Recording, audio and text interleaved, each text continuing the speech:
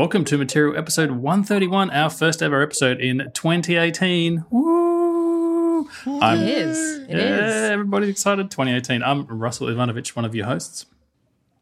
I am another one of your hosts, Andy Notko. And I am another one of your hosts, Florence Ion. The full tertiary. Happy New Year. Happy New Year, New friends. To you guys. I drink my Happy New Year to kombucha listeners. tea to you. My kombucha tea. May we all stay as regular as we can be in 2018. There you go. If nothing, if the economy won't get us through, if politics won't get us through, if nuclear proliferation treaties won't get us through, at least fiber and regularity will get us through. Precisely. Because the number one thing you need in life is health. There you go. It's up there on the list of things you should have. So I should ask, we're on the other side of 2018. No, we're just at the start of 2018. We finished a whole year. We've started a brand new year. Andy, you moved house. I noticed you're in some kind of new office there. So you survived. Obviously survived. Well, so far we're now enduring deep into week 2 of not just sub-freezing weather, but like 20 degree weather. And tomorrow we're getting about 8 inches of snow, and we're going to have some balmy weather on Friday that will get us into like 15 or 16 degrees until Saturday, when the high is going to be about 5 and the low is going to be about -3, -4. In New England, I know that those of you in the Midwest, particularly like Wisconsin, Upper Michigan, you're saying, "Oh, haha, it looks what's he even talking about?" In New England, we get that maybe a couple times a year for maybe a couple of days. It's a really special thing. We're not used to having this for a couple of weeks at a time. It's really bumming us out. I'm just doing the conversion here on the fly. So 20 degrees Fahrenheit is -6 in Celsius. I'm like, what? Because when you said 20, I'm like, oh, that's bad. 20 is nice. Yeah. But no, it's -6. And 5 is -15. This is such a weird temperature scale. I noticed Flo was wearing a beanie as well, so it must be cold over there in the US. I don't want to talk about it because I feel like it's not fair to Andy if I talk about the fact that cold for me is 63 degrees Fahrenheit, which it was today. And we actually got a little sprinkling of rain, which, if you know, drought-ridden California, that doesn't really help in here. Except on my wedding day, it poured and stormed, but whatever. Thanks. Ironic. Oh, wait. No, I know, not right? ironic Don't you means. think? No, I'm wearing the beanie because you got to save. Listen, we need a new furnace, so we got to save money. So I've been yelling at my husband, like my mother yelled at me all those years in my youth. Put on some socks, okay? We work from home. We're privileged to work from home. We don't need to pump the heater all day. Put on some socks. Wear the blankets. How many blankets did I buy you from Target? Just like put them on you. So I just dress up so that, because it does get cold like at night. It gets about like 37 degrees. So it's pretty chilly, especially for a weak-blooded Californian like myself, which, you know. Cold. See, cold is cold. It's like I'm the person who at least mentally goes around saying when I'm entertaining like guests from like the West Coast and it's like 40 degrees or 30 degrees and they're freezing, I'm the one saying this isn't cold, it's crisp. But then again, as much as you think that you're a hardy, like, I descended from good like Russian stock. My body is built for winter warfare. But then when you get into the teens, that's when I become the screw this, add an extra sweater and wear wool socks. Does this thermostat go above 80? If so, how do we make that happen? Meanwhile, Russell's in his brand new house in a short sleeve shirt. Russell, how did your move go? How did everything go? It went very well, actually. The removalists laughed at me because they're like, who moves 2 days before Christmas? You're an idiot. And I'm like, yes, I am that idiot. Welcome. I'm glad you guys could join us. Well, you had good company. I mean, Andy also. That's true. I moved a whole like 5 days before Christmas. It's true. You did. Surprisingly, they weren't booked, though, so it was very easy to book a removalist for that day because they're all free. No, it went really well. It's funny. I'll be recording from the office next week. There's probably going to be a little bit of echo in this week's recording because this room is literally empty. I'm sitting in the office. There's some doors behind me. There is absolutely nothing on any of the walls, and the only thing in here is a desk. So it's quite Johnny Ive Stark. Really? I feel like I could record a window about chamfered edges and aluminium. Yeah, I was about to say that's a strange world to be in right now. Yeah. See, I don't know how I feel. I'm almost done moving in. I still have like other things that are going in, but because I still have like the old house that hasn't been like complete. I won't have that completely emptied out for like another few weeks yet. But see, I went from like spending a couple months packing and thinking, oh, I should see these cables. Oh, that's good. I might need these extra cables. Or I just found like a TRS-80 like Model 100. I'll keep that. And so. But now I'm in the new place with like not everything moved in, but everything I need moved in. And now I'm like, it's kind of nice to be able to just like walk from point to point without stepping over anything. And I had a business trip a few days ago, and it's like, oh darn it, where did I find where was the charger for my watch? And knowing that I have literally looked everywhere it's possible to look for this cable, right? It's not underneath the bed. There aren't like 50 boxes in a closet where it might be. It's like, oh, okay, so it must be here. Oh, and there it was. So now I'm like, well, yes, here's the first computer that I learned to program on when I was 14 years old. Screw it. Toss it in the box. Well, not that bad. But things that were in. I was going to say I would keep that if I were you. Actually, no. It's actually that's kind of like this. Okay, we won't go into in depth on this, but now I've had to go through, by necessity, of course, one of my 10-year periodical. I must put my hands on everything that I own and make a decision about it. And so, but this is the first time, maybe it's because now I'm 10 years older than I was like when I was 30 something. It's like I'm keeping a running total of the oldest, the thing that I've owned the longest. And right now, oh, look, there's this sculpture that I made like in kindergarten class out of wood, and it kind of holds up as a piece of sculpture. It's like, oh wait, no, here's like a box of like here's like a what I did not realize at the time was a box designed for cassette tapes. All I knew was I was a little kid, and it was the most grand and glorious box ever, and that's where young Andy like would put his treasures, like his it's like, oh, isn't that what an odd duck that gentleman was. And so now it's like it's like I have things from when I was in first grade. I have things from when I was like in kindergarten that not that my parents saved for me, but that seem to have like made the cut each and every time. And it's like, oh, I have been around for a mighty long time. This is this is nostalgic as hell. I need to drink now. I got to tell you, Andy, I got busted. This is another bad parenting moment. My sons have made all sorts of cards over. You know, the handwritten cards that they do, and they send them to you, and they're like, for Father's Day or whatever. And I kept a lot of them. I kept them all in a box. And I got to this box, and we were moving house, and I'm like, I can take pictures of some of these things, and then I'm just going to recycle them, and they'll never know. Like, they'll never know that I put these in. They're going into the recycling. They're going to be reused as paper. It's the circle of life. It's amazing. And then one of my kids went to put a bottle in the recycling bin, and he happened to find all these cards, and he was very mad. So to distract you all from that, I'm going to ask you, Andy. Put $100 in the therapy jar for. Let's hope he forgets about that later on. Exactly.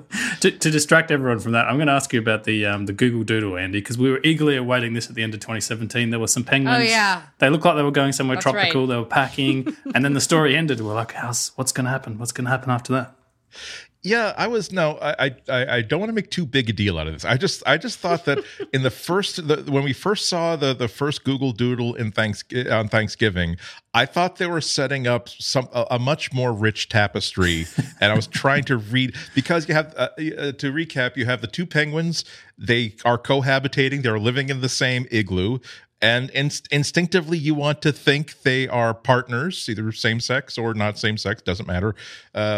And one has a little blue knit cap, the other has a blue knit scarf, and you see that there's a picture they're packing for a trip to the tropics, and there's a picture on the wall of a toucan and a parrot that you would think, oh, they're like relatives or they're cousins or something. They're visiting their cousins, but in the picture, they seem to be holding like two eggs, one of which is. And there's another picture later on in which the toucan and they're holding what seemed to be a penguin chick and another penguin chick. One is wearing a little knit cap, the other one's wearing. So I was just expecting some sort of payoff, like some sort of explicit, oh look, we're a family and we're together again, or some explanation as to or some sort of nod towards, oh, see, this is an indication that families come in all sizes. They were adopted, but doesn't that that they're still a family. They're still their parents. They're still their children. They're still loving. I was just surprised that there wasn't even like a nod towards that. As far as we know, they just like found that photo. They photoshopped it in as a gag. I have no idea. So I just thought that it's like the old adage where if in Act 1 of a play a character storms onto the stage and puts a pistol in a desk drawer, by Act 3 that pistol has to come into play. I feel as though they put that picture on the wall in Act 1 and then they didn't do anything with it, and that just seems just odd. It just seems like an odd choice. I was expecting a payoff that never came. That's all. Joke's on Andy, I guess. So wait, there's no payoff. We never find out. There's no. They have a wonderful holiday together. They go see. There's fireworks and there's food, and they apparently the penguins brought their own like frozen fish because apparently their parent or the toucan and they don't know enough about them personally to know that they have special dietary restrictions. Maybe I'm reading too much into this. I'm saying that you're giving me so much there's the uncanny valley of storytelling where if you were giving me no data, it would be lovely. I could just simply enjoy these pictures as they're coming through. If you're giving me more data than this, I feel as though in my brain the loop would be closed and I would understand the tale that they're trying to tell. I feel as though you've dropped some clues and I'm supposed to be picking them up now and connecting the dots. Maybe this is just my own psychosis. This is the way my brain is miswired, but it's like going shave and a haircut, and then because you're a bastard, you don't do the 2 bits. It's like, why would you do that? I'm very lost in that reference. I have no idea. Is that a song? You don't do that. You don't have shave. You don't and have that. Shave and a haircut. Yeah, it's a thing. Yes. It's a thing. Have you ever seen a Warner Brothers cartoon? Yes. I don't remember there being shaves and haircuts though. Okay, I'm sorry. Hey, just so listen, Google in It's summation, it was beautifully drawn, but I didn't understand the narrative. It was if you lovely. could please release maybe an ebook or something to go deeper into the meaning behind this, we would really appreciate it. And if not, maybe I'll write one myself. Yeah, or Yes. greenlight the first season of this thing. I'd watch it. Yeah. On Netflix. Let's do it. Come on, Netflix. Back this. I just binge watched the second season of The Crown. I got room now. I got time. I haven't even started on that. my God, but I wanted to tell you guys very quickly before we go on to actually really delving into what's been going on with the Googs. This best thing I bought myself for Christmas, which I am using right now. Now, I am drinking kombucha tea, and of course, what I have here next to me is this wonderful Mr. Coffee hot plate. What? Oh, you put the cup on there and it keeps it warm? It just keeps it warm. Now, people would say, oh, well, why, those are gimmicks, those USB mug warmers. This does not warm via USB. This is plugged in to the wall outlet. Damn. And could you actually cook your coffee? Boil? Steam? I have been putting cold chocolate milk in here and just heating it up and making little hot chocolate. Yesterday, my husband, so we work from home, so we both work from home, so it gets a little co-worky around here, right? He works upstairs, I work downstairs. He made us ramen for lunch, so I just kept it on the hot plate and just slurping it in between reading like Twitter and RSS feeds, just. So Yep. I've been really enjoying the heck out of this. And I have to say, if you don't have one and you love coffee and hot beverages as much as I do, especially those of us in the winter right now, $8 on Amazon at Mr. Coffee Hot Plate. Well worth the investment. The best thing I bought for myself, I bought my dad one as well. And he was very excited when he opened it on Christmas Day. So Yeah. This could be a trend in 2018. You basically set up a whole, not kitchen, but more like a deli style warming thing. So you have a pie warmer, I got you a have a cup fondue. warmer, you got a fondue. For Christmas, Damn. for this exact reason. You never It's have to a leave the personal desk. fondue. So if I want, I can melt cheese and dip things in there, have a little bread and some charcuterie on the side. I'm thinking I could do chocolate dips when I'm just feeling a little spunky, with some fruit. So I've got ideas, I'm working from home. I want to get creative. And who knows, maybe you'll see a cookbook from me. Ooh, Flo's I cooked at my desk. workstation cookbook. Diversifying Yes. her portfolio. Never leave your desk. Take that, Jamie Oliver. I was asked on the radio like 2 days before Christmas about like what kind of stuff do you think that like a geek would like for Christmas, and I gave the answer that there were sort of, we didn't have time to go into the real answer, saying it really is stuff like that. Like, how about a thing that will keep like the coffee on, let you stay at your desk and keep warm. I mean, I would hate to have to admit that one of the coolest like tech related things I ever bought for myself was a West Bend Stir Crazy popcorn maker.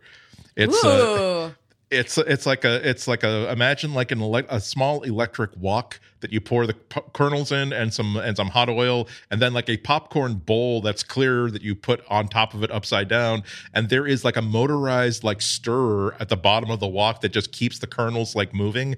So every single kernel pops, number one.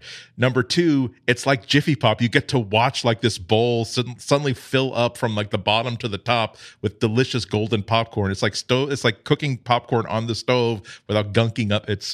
And again, I've said nice things about this $600 MixPre 3 audio like capture and recording device. It's lovely. I love it. I can't say that I love it more than I like this $22 electric popcorn maker. The wonders of Christmas. Just enough technology. Just enough technology. Exactly. Let's just start us off on our next story. Oh, it's I really went no, quiet. it's like we're sort of easing into it. I mean, there's a bunch of new stories, and some of them are like rehashes of old stories. One of them though is like, before we go into our first commercial though, like we have to say that it does look like there's going to be one story from 2017, 2016, 2015 that will only continue to be a big story in 2018 as Google continues to deal with the blowback from continuing revelations that they are simply not paying their female employees as much as their male employees. They are not giving them as many opportunities for advancement as they're giving their male employees. TechCrunch has a article, one of many places that are having an article about how there is a revision to the a class action lawsuit regarding these discrepancies in gender pay. There is a fourth complainant who was a Heidi Lamar, who was a teacher at Google's Children's Center at Palo Alto for 4 years. It's going to be back. It looks like it's going to unfortunately pan out a little bit like Apple versus Samsung, the patent cases, where it's going to be a long time as both sides really get entrenched. Bigger. It's going to get bigger and bigger. It's going to roll down a hill and snowball. I dropped this in our doc, like right before we came on to record, because it just hit right before. So I just wanted to surface it. I wanted to surface it so that we can all sort of keep an eye on this case as we head into the year. It's also a big deal because California revised some of its labor laws. It essentially prohibits employers from asking applicants about their prior salaries. And it's just because of the political climate that's going on over here right now. This is kind of, making the rounds. So it'll be interesting. I'm going to be watching this case this year. and the sad thing is we're only really learning about this because of protections that the American government has put into place, because Google is a very big government contractor. They have to comply with the United States Department of Labor requirements, saying you have to give us access to your employment history and your hiring records to make sure we know that you're giving everybody a square deal. And well, guess what? The Department of Labor discovered that no, you're not giving everybody a square deal. And so I can't speak for what should be the universal truth of anything, but this does tack in nicely with something that I feel that the government has to be the watchdog. The government has to be the protector of individual people. I know that goes contrary to deep-seated feelings from a lot of people, but the thing is that if you are a huge corporation like Google, you've got people fighting for your side. You can hire people to fight for your side. If you are an engineer that's making $67,000 a year that wonders why you're not making $103,000 a year, you don't have many resources to get redress, to get things fixed for you. That's why you need the Department of Labor to say, no, you don't get to do that to this person or anybody else like that. So I'm glad that I hope that these protections stay in place. I hope that as much as I love Google and the services and the philosophy that they seem Well, it's to not just create, Google. It's not just I'm Google saying- doing this. It's No, of yeah. course So we don't have to pin it on like products we use because it's there's other companies that are guilty of this as well, and this is very prevalent throughout Silicon Valley. I mean, this has been going on for decades. Like even when I was a little girl, like I would go to work with my dad, and you would just see like the gender disparity, and sort of like you could feel it was very palpable. Like it's so just. Anyway, we'll be watching it. we will be returning to this on a regular basis. That's for sure. No, definitely. Yeah. I found that new California law interesting where you can't ask the employees about their previous salaries, like you mentioned, Flo. That's really fascinating to me. Like I'd never thought about that as being an actual like way to discriminate, but it really is. As an employer, I can tell you if someone tells you what their salary is and it's way lower than you were planning to offer them, what's the natural reaction? Like, that's interesting. Like down we go down the scale, and I can see why they've implemented something like that. I think it's a good idea, and definitely. Like, that happened to me. I've been asked. Yeah, I mean, it's the most unfair question in the world to be like, we have a position, we have a salary range in mind for this position, but by the way, what were you making before? It's like, shouldn't you be asking that? Probably not. Anyway. Yeah. Now for our salary, the ad, our first ad.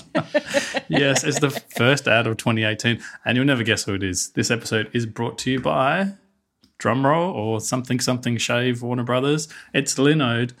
With Linode, with Linode, you have access to a suite of powerful hosting options with prices starting at just $5 a month, and you'll be up and running with your own virtual server in the Linode cloud in just under a minute.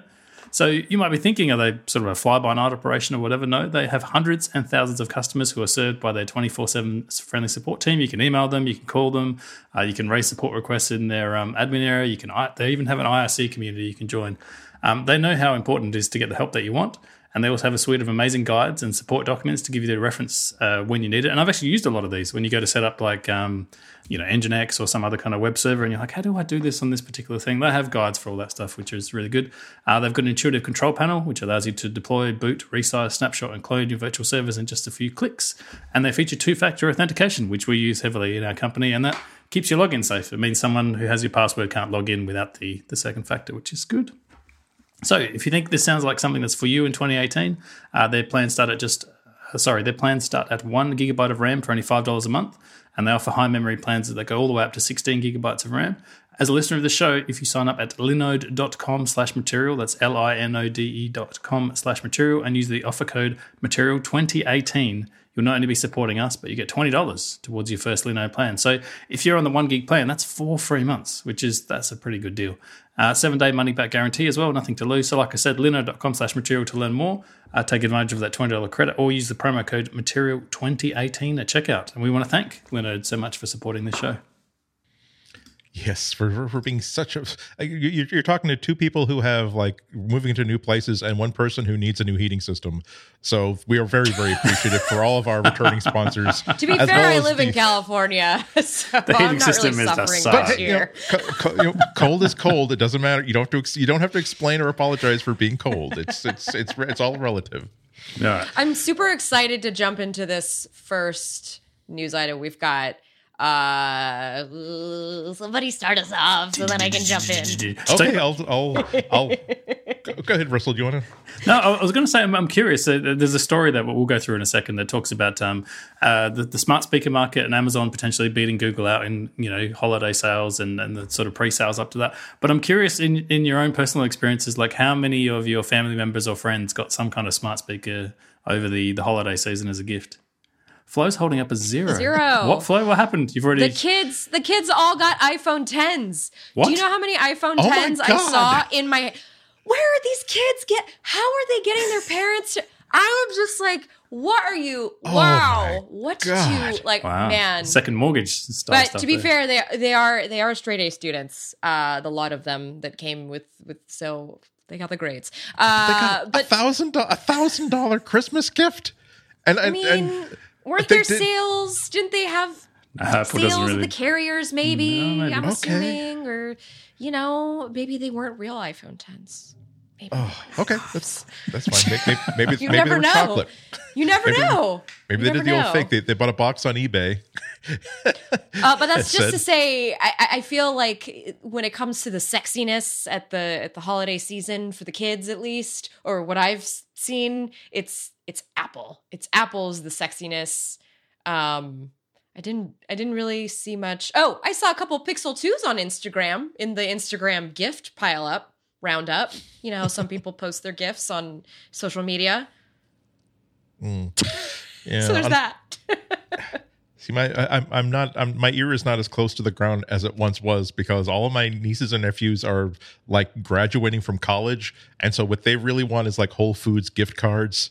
they want like their Netflix paid for. They want home with help with their rent.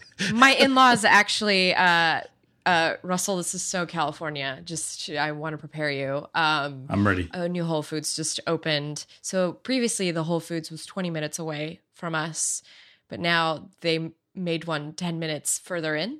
So now there's one only 10 minutes away. Wow. I still have to pay bridge toll to go there, but it's fine. It's fine. So my in-laws gave us gift cards to Whole Foods, and I want you to know I spent it immediately the day after Christmas. I went on a shopping spree and I bought a lot of chocolate. I was going to ask Whole Foods, like how many cherries will that buy you? So it's Whole Foods 360 actually, which 365. That sounds more exciting. Which, Russell, there's two variations. The Whole Foods has Whole Foods brand and other organic brands, but this one is just Whole Foods branded stuff. Oh, so nothing it's but like Whole Foods. it's like a Whole Foods warehouse. So instead of all the fancy like music and CDs and flowers and rows, you like walk in and it's a literal warehouse of just refrigerators filled with like organic, locally grown things. Anyway, I drop like $100 in a day because that's what you do there.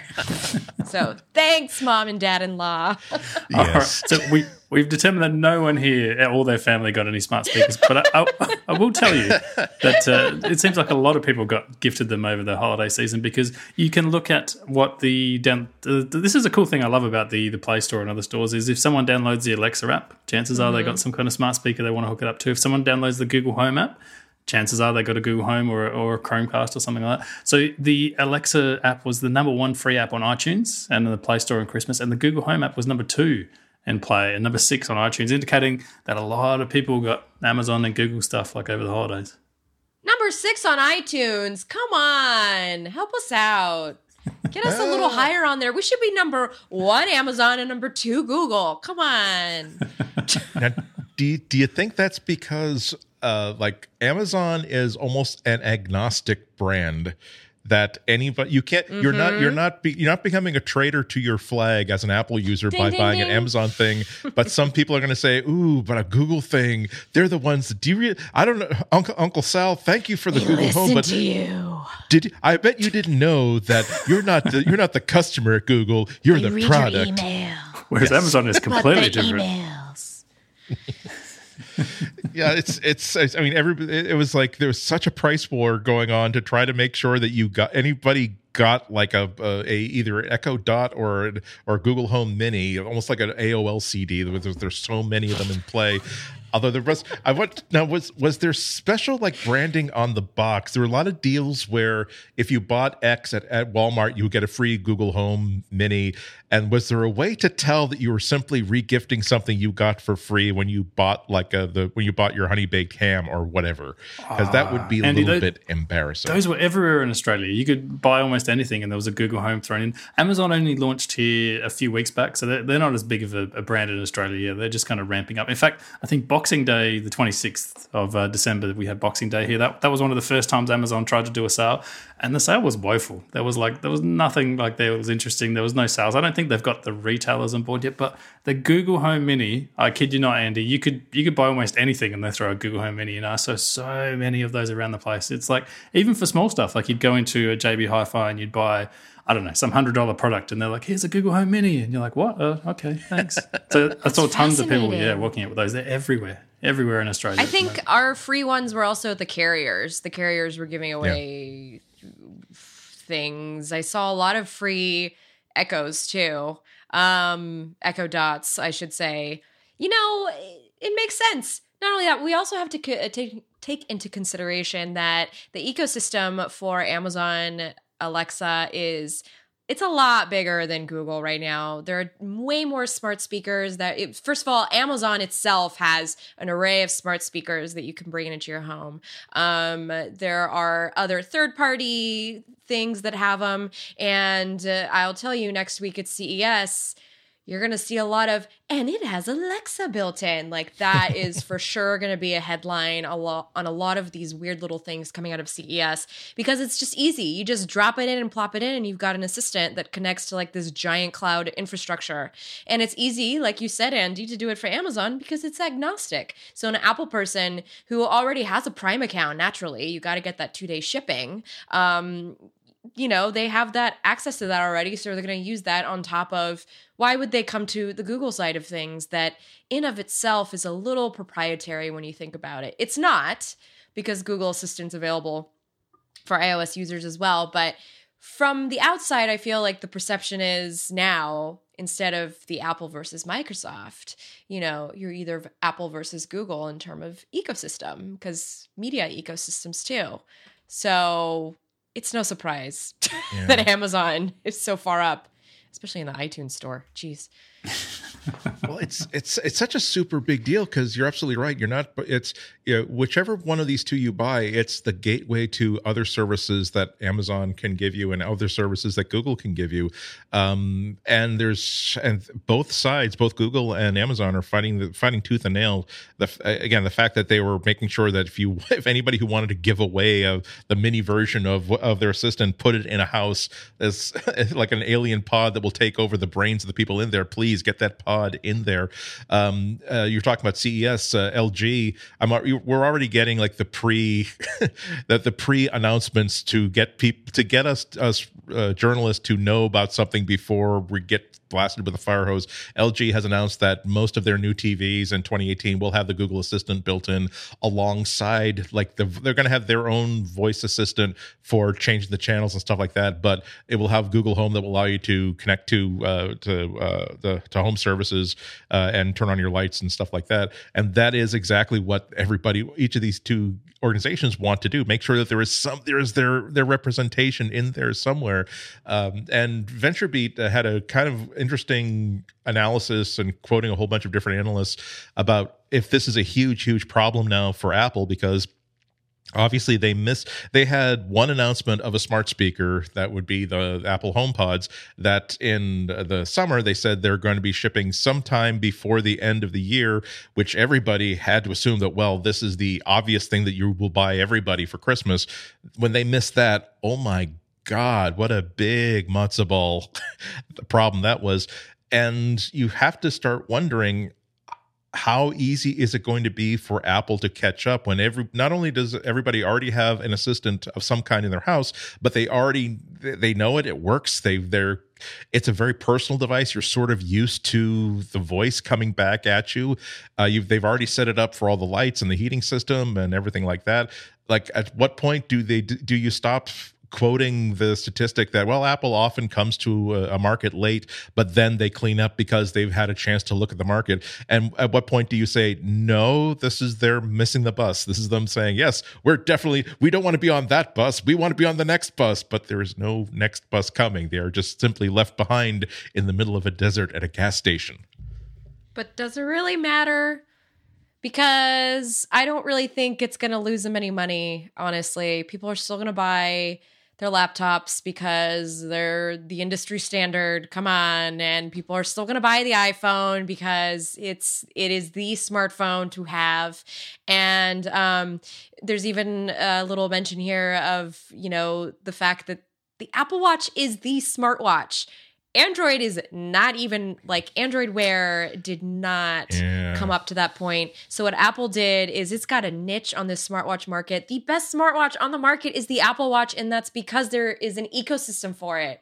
And it's because people invested in it. People did not invest in Android Wear because what happened was there was just too much of it on the market. And now that it's on fashion watches, it's like, that's not really going to move the needle. There's only so many people who would drop that kind of cash for something that's so limited in its value. Like, you get a limited time out of that watch. I see people who are still on the first gen Apple watches. Apple, this isn't an Apple podcast, but, you know, I want to say that I feel like their thing is hardware, and that's always going to be where they're going to make their money. And I think it's great. They should keep doing that because that's absolutely why people like us trust them to do our work on their machines. But as far as digital assistants, hello, Google is the data mountain. It owns the data mountain. It started the data mountain. Like, I don't trust any data that comes from Apple. I don't trust data from anybody. Obviously, I put all of my trust in one person, and it's one corporation. I was like, no, I shouldn't even, it's not human. It's whatever. It's Google. But it's because they showed me that I'm getting a lot in exchange for the data I'm giving them. Like, my entire house is run on that assistant. So yeah, does it seem like too many devices in my house on my Wi-Fi network? Absolutely. And I'm going to tell you, my ISP does not like me, especially in a post-net neutrality world. But it's okay because I literally turn the lights off and on every day with my voice. No, I think there's something to that, Flo. Like, I think the HomePod will do fine probably to people who buy it as a music device because I think Apple Music has a foothold. It's not quite as big as Spotify, but Apple's thing. Yeah, music. They're spending a lot of money to try and get as big as Spotify and sort of overtake them. And I'm sure eventually they will. They've got this kind of clout behind them. And I'm sure their fans will buy the speakers for that reason. But I got to tell you, every now and again, every 6 months or so, I go back and try and use Siri, like their voice assistant, and I'm like, my goodness, like this thing doesn't feel like it's moved in like 6 months. I'm sure it's better. I'm sure it's improved. I'm sure it actually recognizes my voice a lot better, which is almost a plus, but it struggles with so many small things. Like, Google will do this thing where it hears exactly what I say, and it will realize that two of the words I've said are actually one word that actually means something, and you'll see it live, join those things together and put it together and create a new word. And I'm like, yes, that's exactly what I meant. And Apple will just list those two words, and the Siri will be like, I don't know what you're talking about. I'm like, I don't know what you're talking about either. It's so frustrating. And I think... Yeah. Oh, and then the double commands too. Don't forget. Yes. I think that they've basically lost the smart speaker market, but I think they'll do just fine selling a music speaker to people to play Apple Music on initially. Yeah. Mm-hmm. But that's kind of a problem, though. I think that now Apple's hugely successful. They know their business, they know who they're selling things to, and they know how to make those people happy. But when you stop thinking about a smart speaker as just another gadget, and I think in the end, a smartwatch is just another gadget. It's as a fitness gadget, it can possibly be a life-altering, life-improving gadget, but it's kind of on the level of gadget. It really hasn't changed or moved forward how people interact with technology. However, when you think about a smart speaker as here is an entirely different kind of app platform that does not require me to look at it, does not require me to touch it in any way. It just simply is. It's a detached voice that can come out of a speaker. It can come out of my phone. It can come out of my headphones as I'm running or as I'm walking. And it's the only sort of app experience that is unchanged no matter how and where you're using it. Again, when I'm getting dressed in the morning, I'm always asking Alexa, "What's the weather? How do I need to dress?" When I'm doing appointments, I will probably use the Google Home, and because that's the one where I can suddenly say, "Oh no, I want to change something." Okay, what do you want to change? Change the date. What do you want to change the date to? And have this natural conversation. And when I'm going on my constitutional, and I can do the same thing by tapping on my earphones and have that going on me. When I'm in a hotel room, and I can have that same conversation on my phone.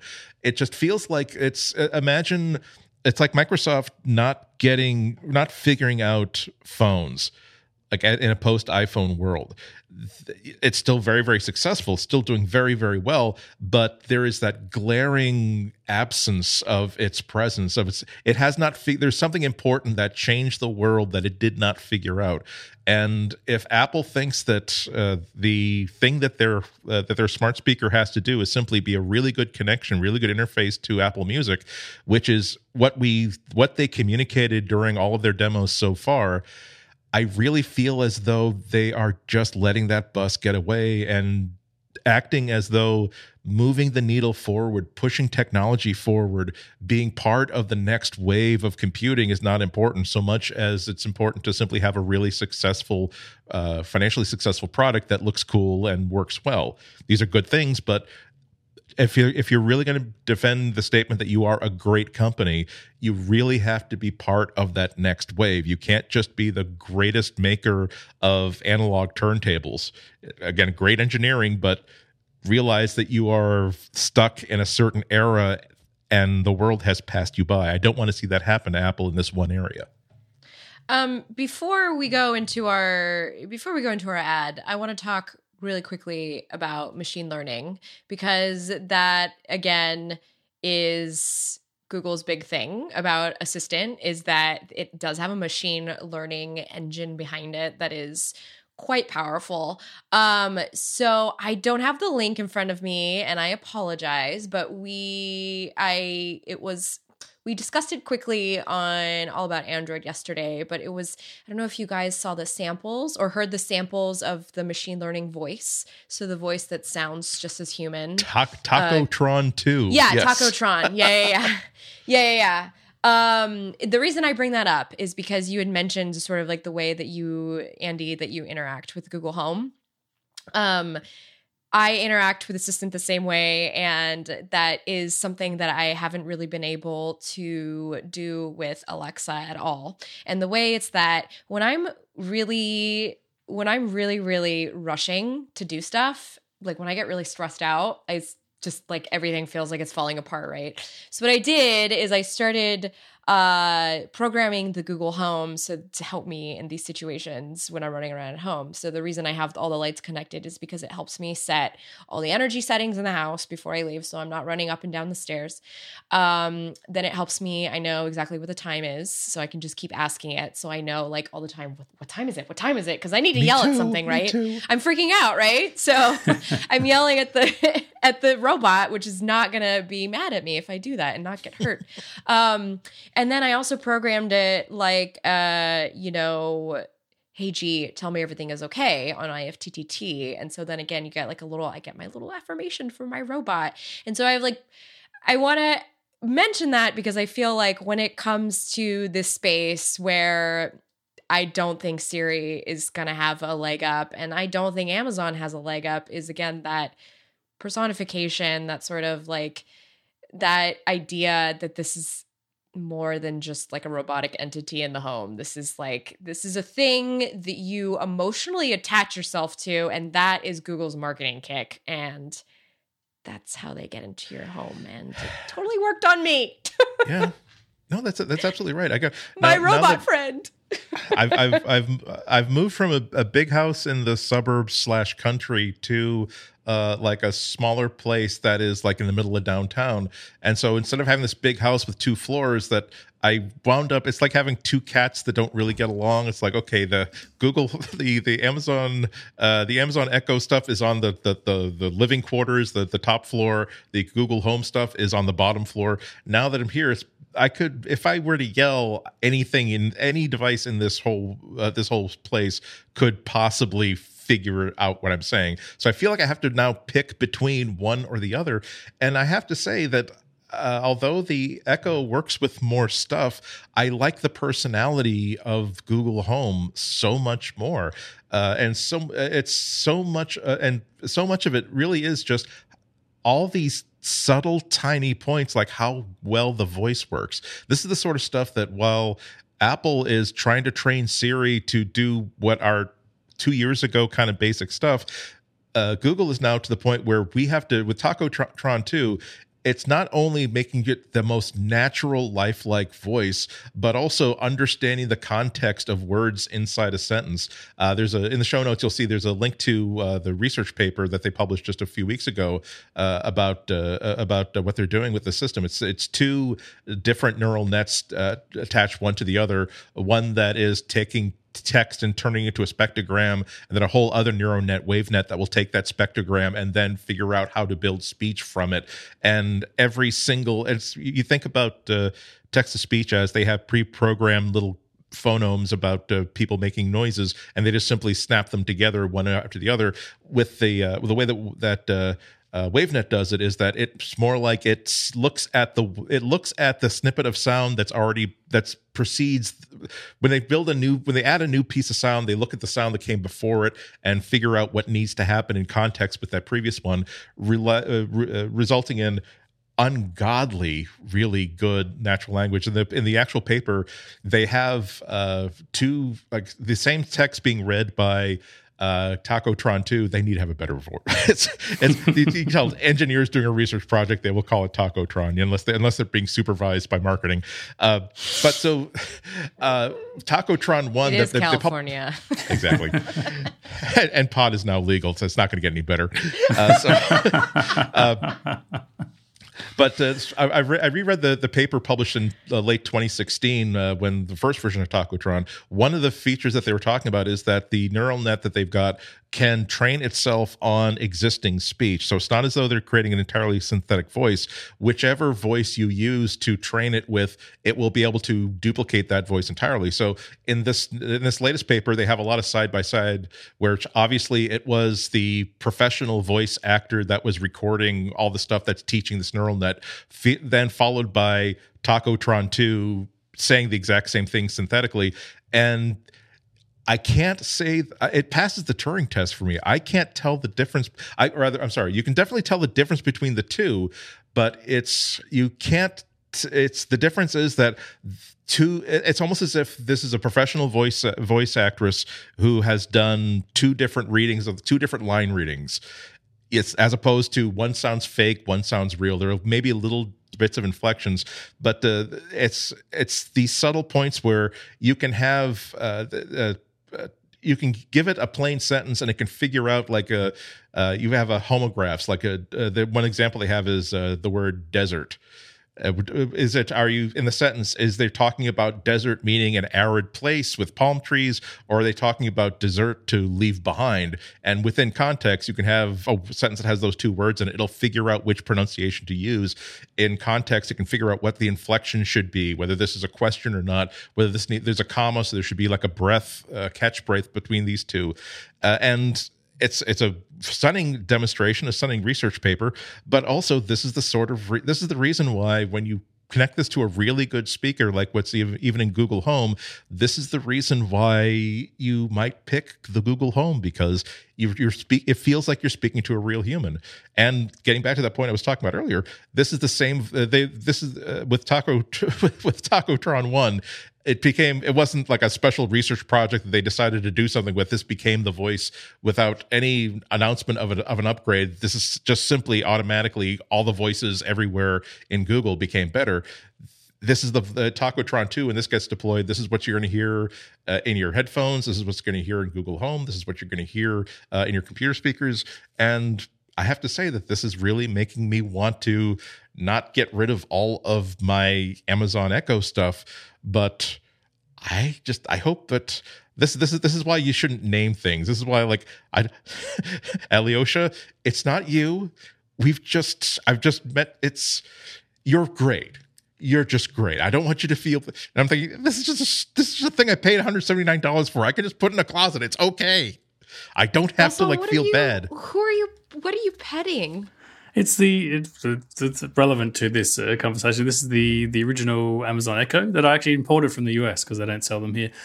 It's been sitting in a drawer for the last 6 months because I agree with Andy. Like when the Google Home first came out, I was a little bit skeptical. I'm like, is Google going to stick to this? Are they actually going to improve it? Are they going to hook up all the services that they promised? Because I don't know if you remember on the day that it launched, I think almost nothing like integrated with it. That was good times.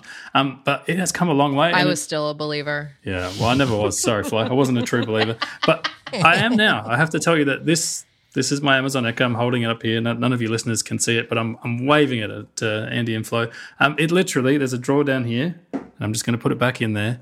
And she's been living there for the last 6 months. It's like a little bed, I guess. She's on bed rest because she's a little bit sick. And I'm not going to take that analogy any further, but I'm just going to close the drawer. there we go. And so I actually don't use it anymore like at all. And that's a big deal because I don't know if you remember when the Echo first came out, it was just like, whoa, we had no idea like voice assistants could do that. They could understand you so clearly. They could operate stuff around your house. It was mind blowing, but I feel like over time, like Google started to do the better job, especially with the voice. I mean, it just sounds, even before this Tacotron 2 stuff, like with the Tacotron 1, I guess it was called, it just sounded amazing already. Like, and this new voice sounds better again.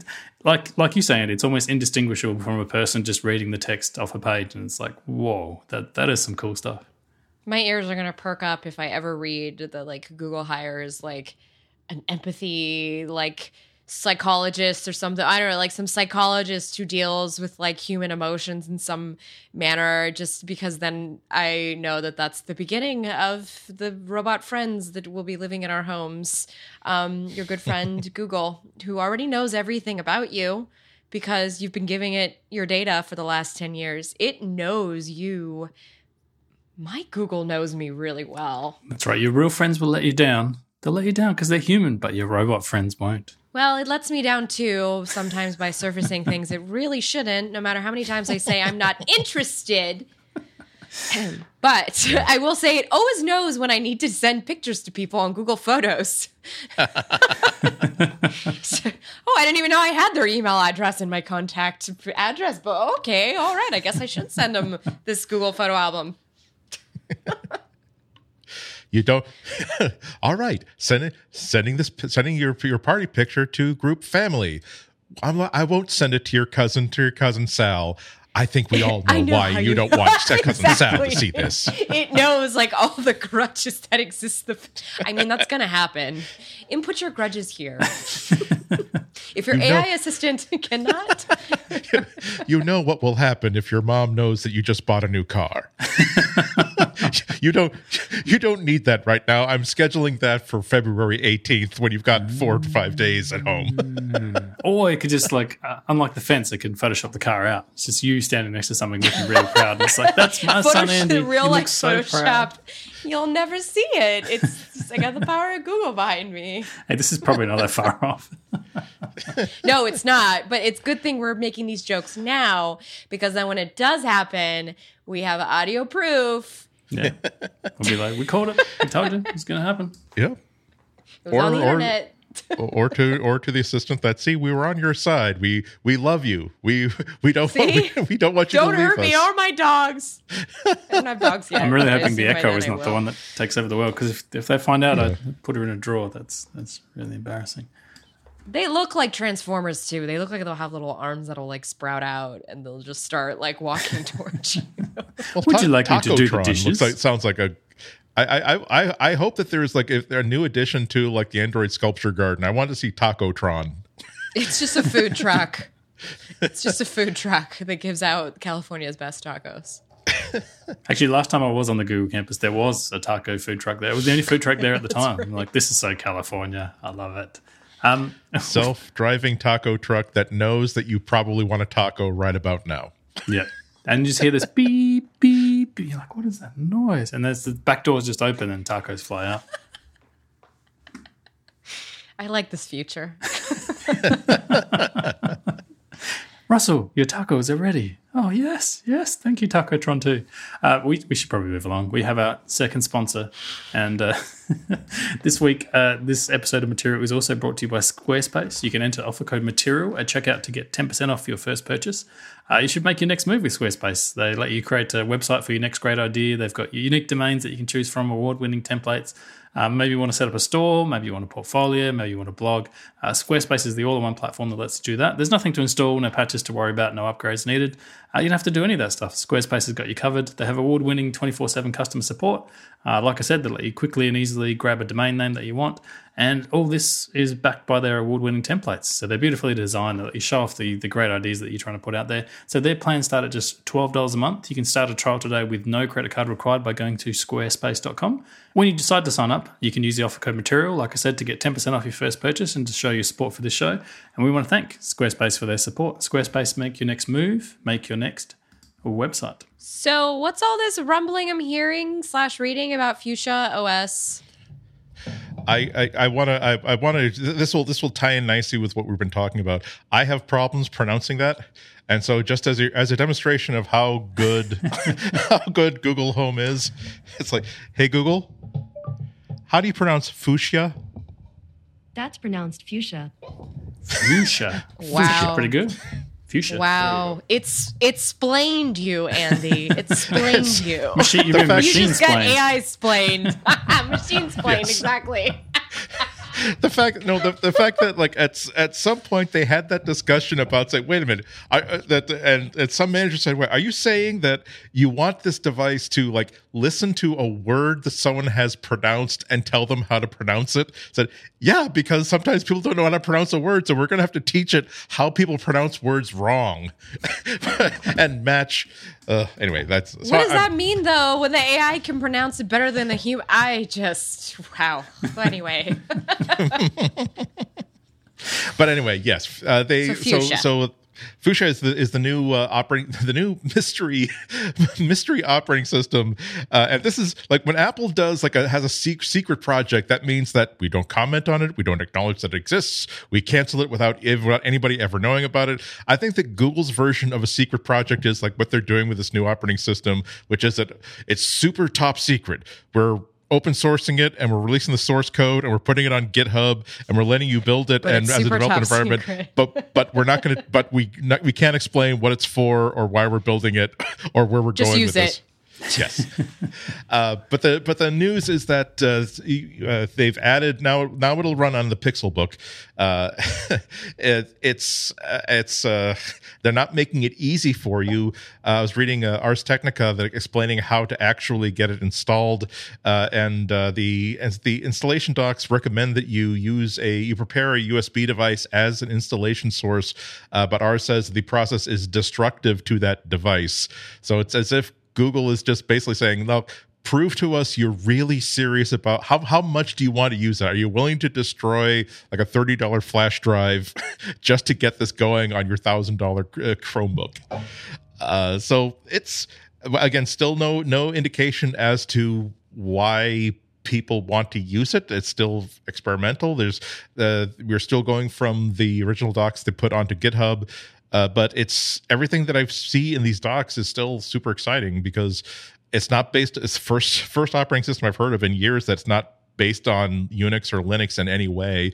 It seems as though when you hear about a new version of an operating system or even a new operating system, it seems as though they want to build upon what came before. But every time you hear anything about this new Google operating system, it really seems as though they want to break apart of everything that's gone before.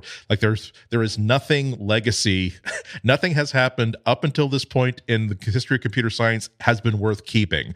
This is why we're building a brand new operating system from the ground up with no legacy anything. That's the only way we can build an operating system that is suitable for all the devices and all the services that define computing in 2018, 2019, 2020.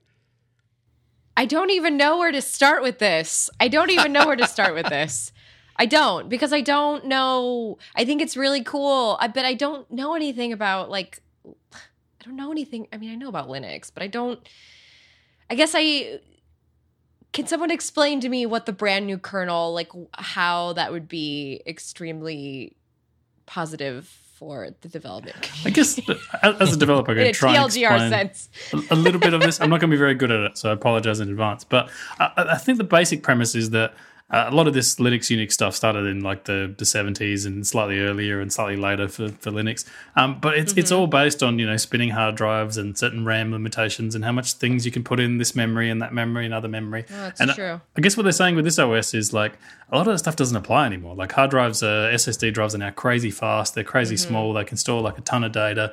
RAM is way faster than it used to be. A lot of things that were in machines are no longer in machines. So maybe there's a different way to build your operating system that's more efficient, kind of end to end and built for all that stuff. I think that's kind of the promise of Fuchsia OS. My problem with it has always been that there's been no indication that I've seen from Google that this is officially sanctioned in any way. I don't mean that the people that are working on it have gone completely rogue and they don't work at Google or anything like that. They're obviously working on that as their actual project, but I haven't seen any indication from upper management or anything like that. They're like, yeah, we've rubber stamped this, we're adding resources to this. This is like the next generation of everything we're doing. It still seems like one of those irons in the fire type thing where they're like, you know what, these 12 people want to play with this thing, like let them play with this thing. Let's see where it goes. If it turns into something amazing, maybe we'll adopt that as our next generation sort of OS. And if it turns into like a pile of garbage, then we haven't really lost much. It's just a few people like working on the side, and they've never officially said this is our operating system. So there's no real loss in like cache or anything either. If it fails, it fails. Like it doesn't really affect Google negatively. Like that's my one problem with it. It seems like it's still kind of in that weird sort of gray area where no one really knows what it's for. It's still under active development. They're adding features to it all the time, but it's just like, what is this for? Like I don't quite see the future of it. Well, that makes sense. But it also sounds like there's a nice little community out there who is interested in tearing this apart, and sort of maybe they will be the reason that, maybe we will see something come out of this just from that small community of people who are interested in it. We've just been talking about this for so much. It's just such a reported on thing, and to know that it's not, I think we need to be more, I think we need to consider that more when we look at things coming out of Google's camp, is the fact that it is a real, it's a really tinker heavy company. Like they really encourage that. So naturally we're going to see all these little projects. And I think down the line, I feel like it always comes full circle. Just like the whole thing with like machine learning. I feel like all this stuff just comes full circle anyway. And someday we'll have some benefit from this. Just not right now. Yeah. Google's personality has remained as the a bunch of engineers out of university, like professors who like have the tenure. original Silicon Valley, right? They're tinkering in the garage in Palo Alto. It's sunny outside. Let's hang out in the garage with the door open. This is an interesting idea. Let's play with it and see if it goes anywhere without really directing it toward an actual product or anything like that. So I'm excited by it just because it really it's a little bit. It reminds me of so much in the arts where there are things that I don't understand. There are like I saw a surrealist opera on my birthday a few months ago that I have to admit that I didn't understand it. I didn't understand the story. The music was exactly. The music was beautiful, but it was of a nature that I had never really heard before. But it got me thinking so much about how I process music and how I process story. And I was spending so much time on the entire 3-hour train ride home thinking about that experience that I had, that as beautiful as other operas, as other plays, as other movies I've seen have been, they just didn't stick with me that way. So Fuchsia, I need a It's okay. I'm a reader. I don't hear people say things. I read things. I'm sorry, everybody. Make fun of me. I deserve it. But yeah, it's exciting to me, the idea of just the premise of let's throw away everything. Let's not build this based on this 30, 40-year-old operating system that was built on a huge mammoth iron processor. I'm oddly enough, the thing that gets me most excited about this is not even developers like you, Russell, or scientists or engineers working with this. What gets me excited is the idea of someone who is 10, 11, 12 years old, and obviously a little bit advanced for their age, but when your mind is an absolute sponge for new ideas, imagine someone that they've first learned how to do their first programming environment, their first real I get to screw around as much as I want environment has nothing to do with files. It has an entirely different attitude towards data collection, has an entirely different definition of what software is and where it lives.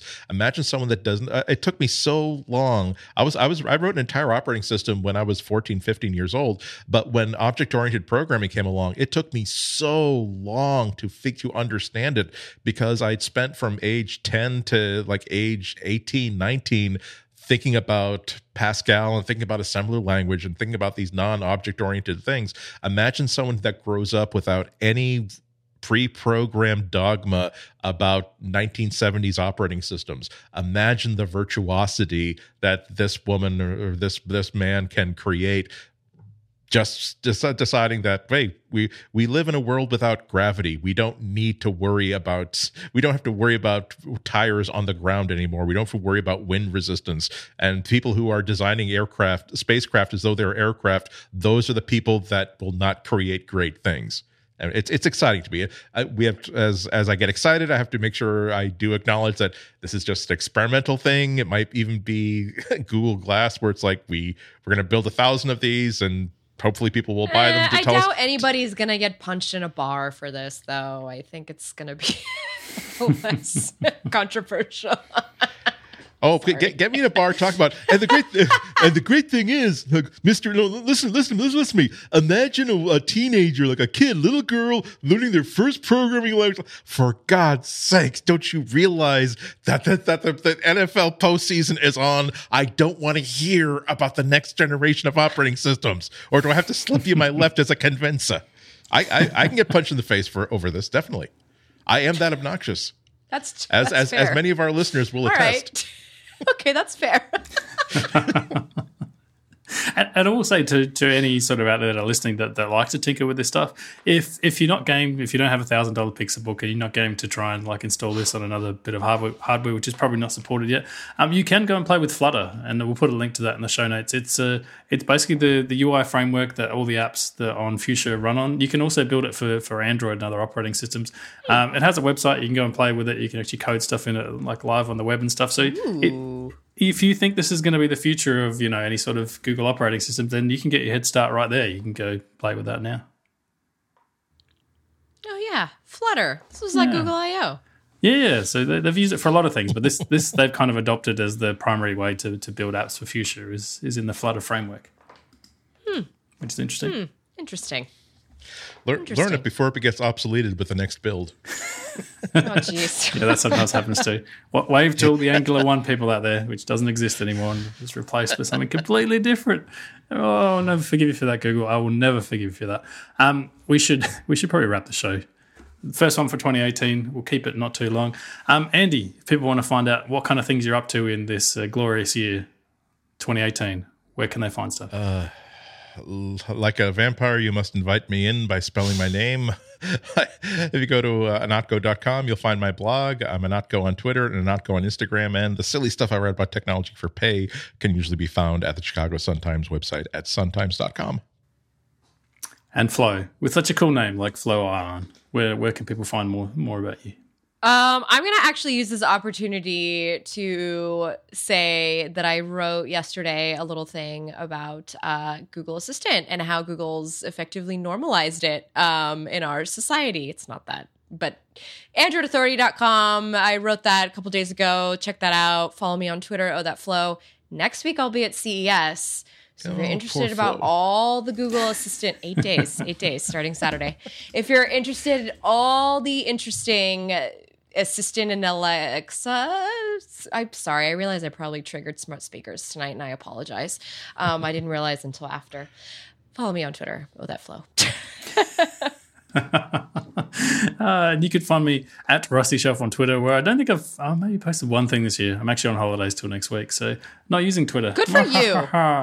Yeah, it's kind of fun, actually. Don't come on right now. It's a bit messy. Just, you're fine. I got to admit, before the show, I'm like, I got to catch up on the news, and I opened my Twitter, and I'm like, whoa, a lot of stuff happened in 2018 already. Nope. If you want to find our show, you can go to relay.fm/material, where you find all the previous episodes. You'll find membership links there. If you really want to donate money, you can email us. There's a contacty thing there. I think there's a link to our Twitter as well, which is twitter.com/materialpodcast. So until next week, it's 2018. So go celebrate.